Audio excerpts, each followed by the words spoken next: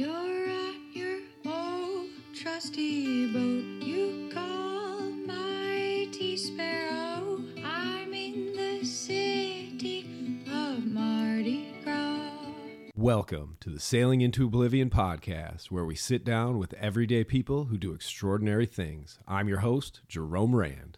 Hello and welcome to the podcast.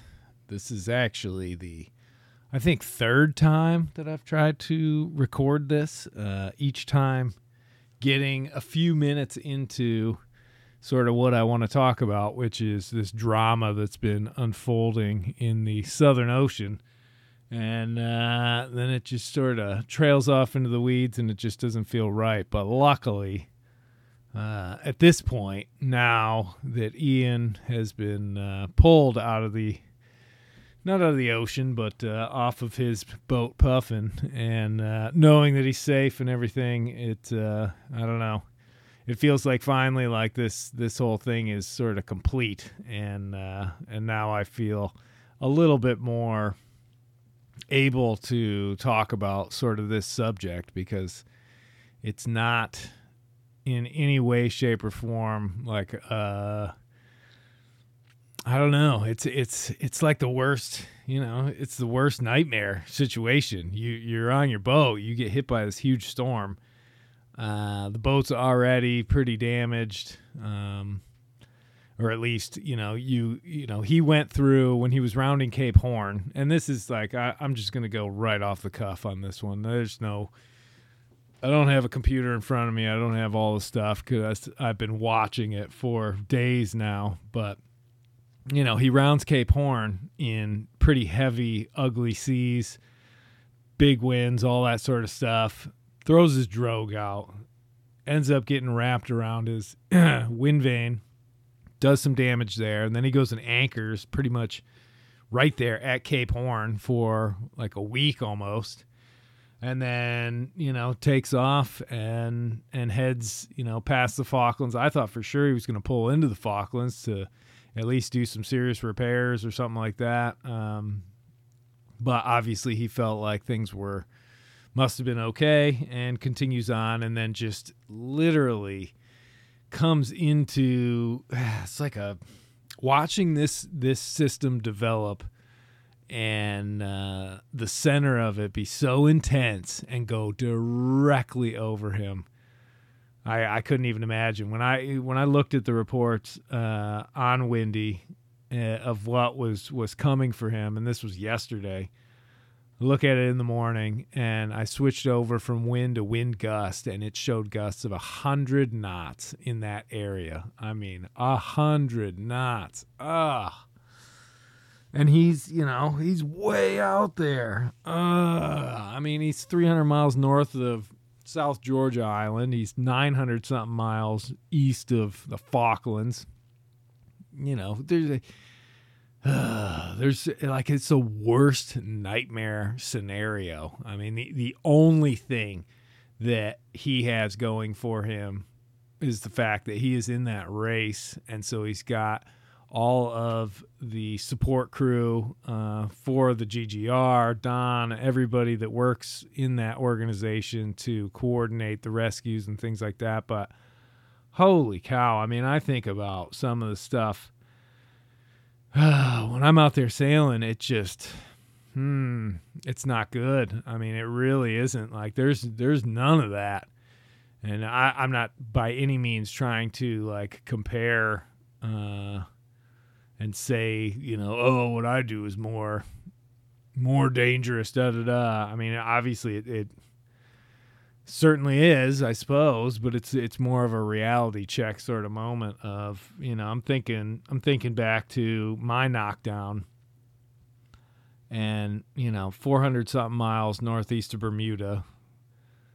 If that wave had been a bit bigger and we actually got rolled and the mast came down, what sort of rescue effort would I be able to put together? I can't even imagine. He had been able to get in touch with race headquarters, while all this stuff is going on. And that, to me, I know what it's like to be in those situations where The weather's just insane. The waves are insane. You're basically just holding on. The last thing I want to be doing is trying to communicate with other people and do anything other than focus on what the heck is going on at this point. I mean, it's just I'm trying to sort of, I don't know, just not really put myself in that position.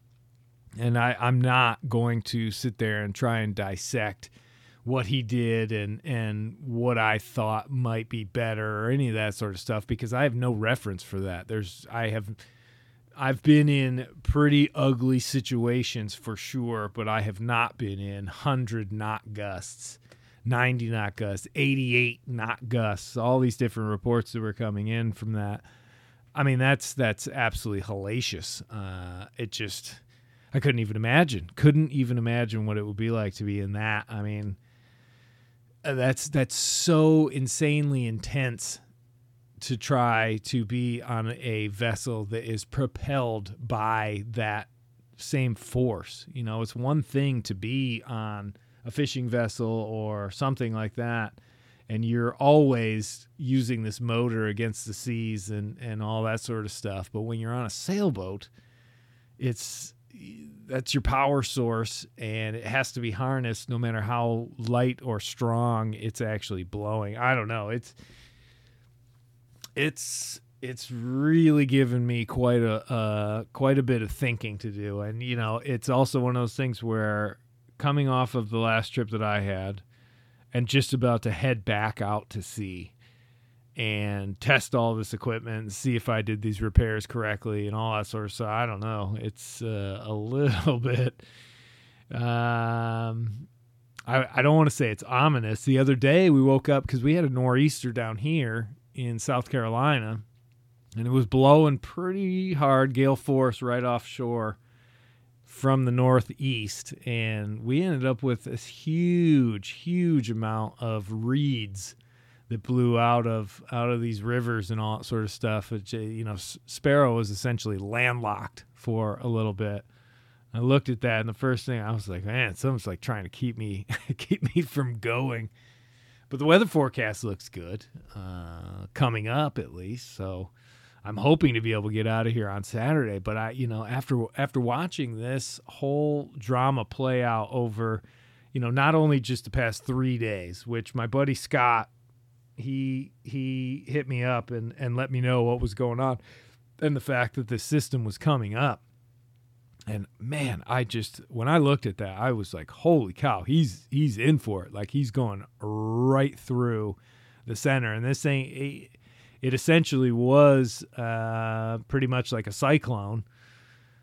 It had, instead of just the complete circle with the eye, it essentially was very, very typical Southern Ocean low pressure system, where it has all the telltale signs of a cyclone, except it has this big ridge that goes from the center due south. And, you know, essentially if you're anywhere in that perimeter, when it passes over, your winds go from north to south, or, you know, northwest to southwest.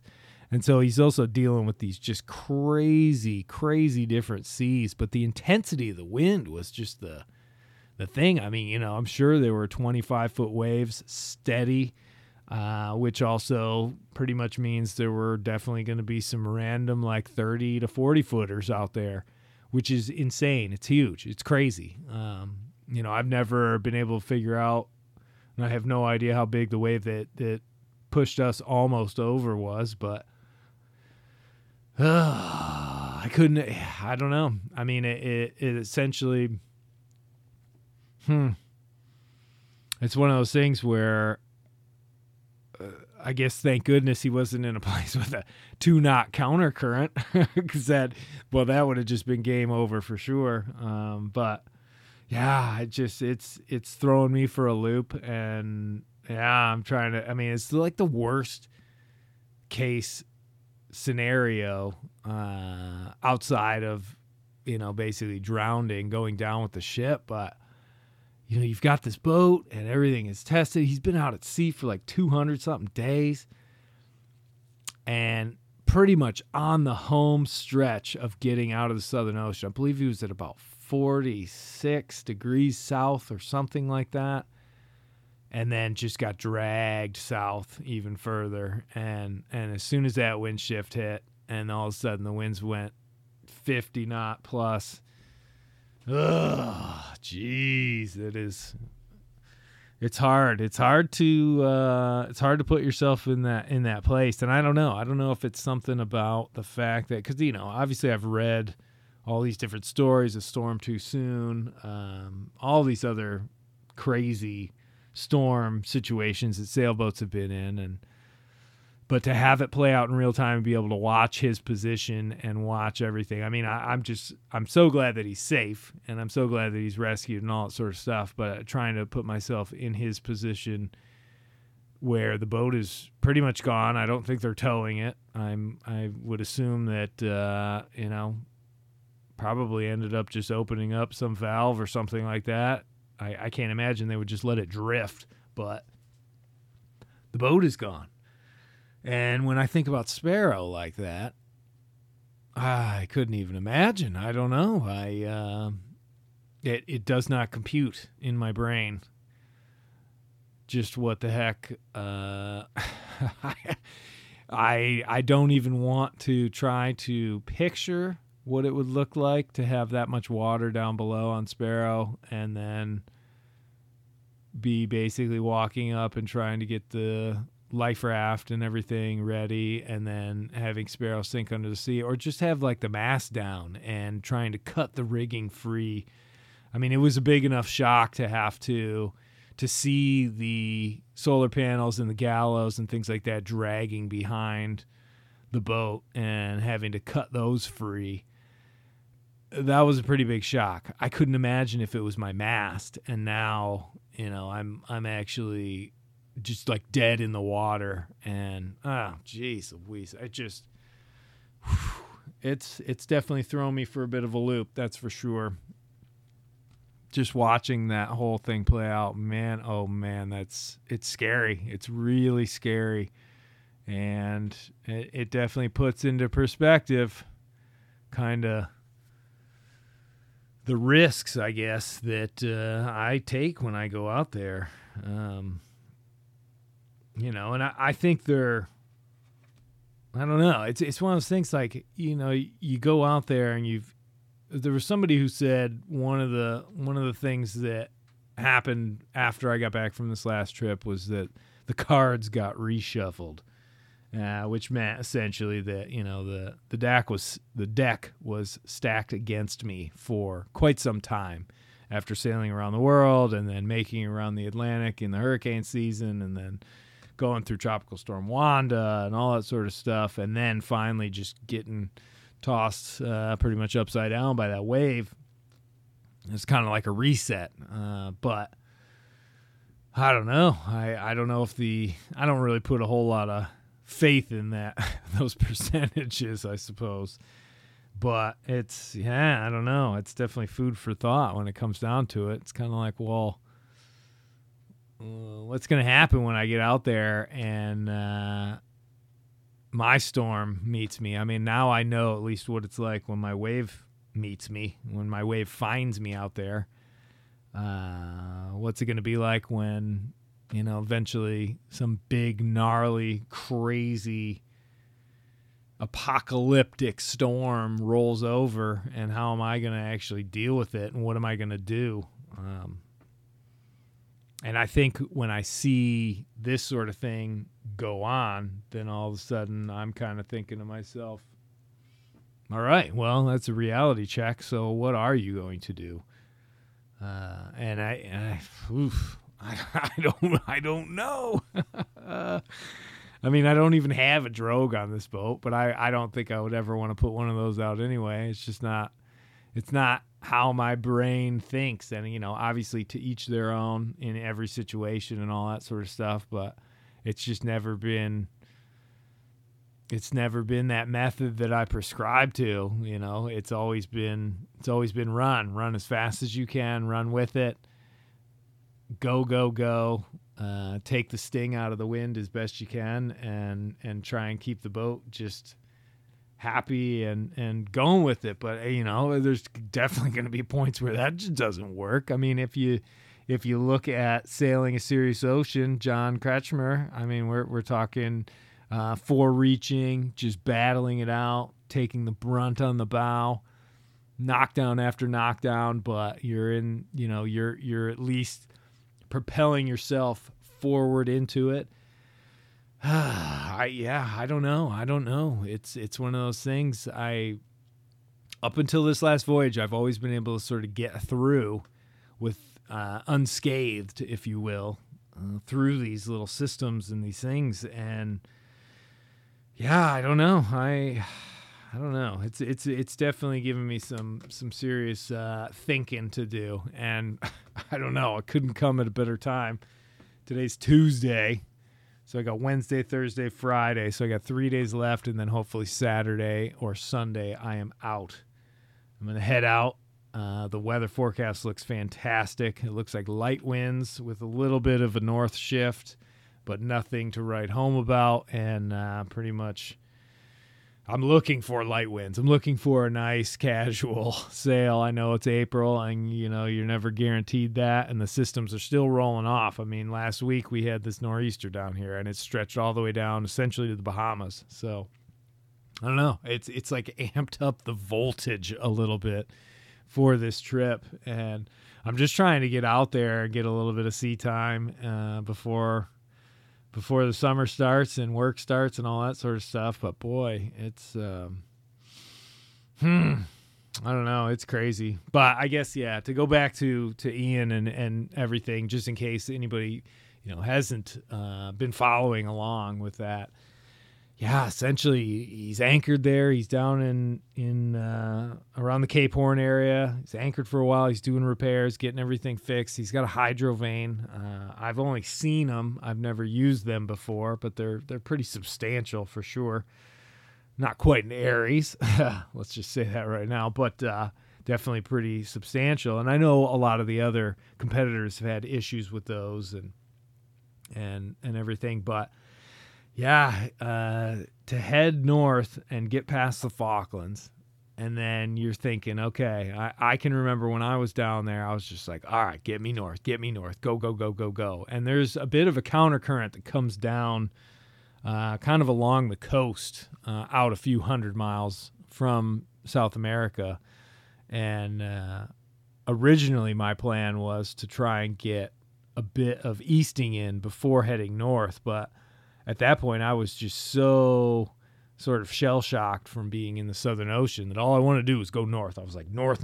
Get me north. Get me out of the Southern Ocean and into just some happier, calmer, less violent water. I just didn't want to be as vulnerable as I had been for, the last 4.5 months. And I went through 3 different systems, I think, after passing north or getting north of the Falklands, because the Falklands are still at about 52, 53 degrees south. So they're way down there in the furious 50s, and you still got to get all out of the roaring 40s, all that sort of stuff. And man, you're just dead set on it. And the worst part is these low pressure systems, as they're coming now across, in the past, you're trying to ride the northern edge of these, so you stay in the westerlies. But now you're so far south that typically the center of these things is north of you. When it passes over, you're getting all these heavy north winds first, and then you get rocketed up by these southwesterly winds as it passes over you, but the seas are all confused. It's just a nightmare. It really is. I had some of the worst impacts beating into and hove to, waiting out sort of these low pressure systems. But I was lucky. I only had to go through 3 of them. And the last one was where I set the record, or the top speed of the voyage, 20.9 knots, surfing these waves. And that was at night, too. I'll never forget that. I can still literally picture where I was sitting down at the nav station. Still remember the red glow of the little light above the nav station. And I just remember looking over at that screen as we just screamed down this wave. And the propeller was freewheeling pretty much the whole way around. and it just vibrated. Oh, it was so loud, and it just was crazy. Oh my gosh. But looking over at that screen and seeing those numbers come up, 20.9 in a West Sail. Oh, yeah. Absolutely crazy.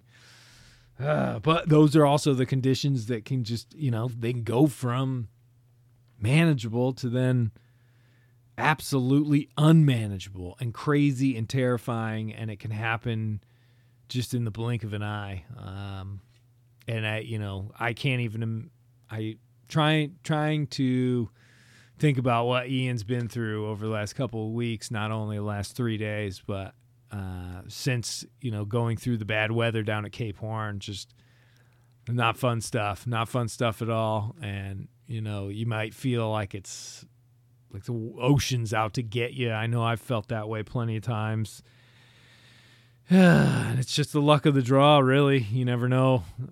Some people go through and they get nothing but light winds, and it's a beautiful sail, and others get their teeth kicked in by the ocean. So you never really know. But in any event, yeah, I don't know. I know this is kind of a odd little podcast, but it's been, like I said, I've been watching this thing play out, and I wanted to do some updates. I want to do the YouTube updates, but the internet's just not great anymore, and I can't do any of the live stuff anymore, which is unfortunate. That would have been fun to sort of dissect it, but it just freezes up and all that sort of stuff. So I have to kind of forego that for now. But yeah, I every time I tried to do this podcast before, I was trying to, I think, just be a little like professional, and I had all this information, and I was going to be able to read out some of these reports, but it's not my style. It really isn't. Let's just be real. Let's keep it how it is. So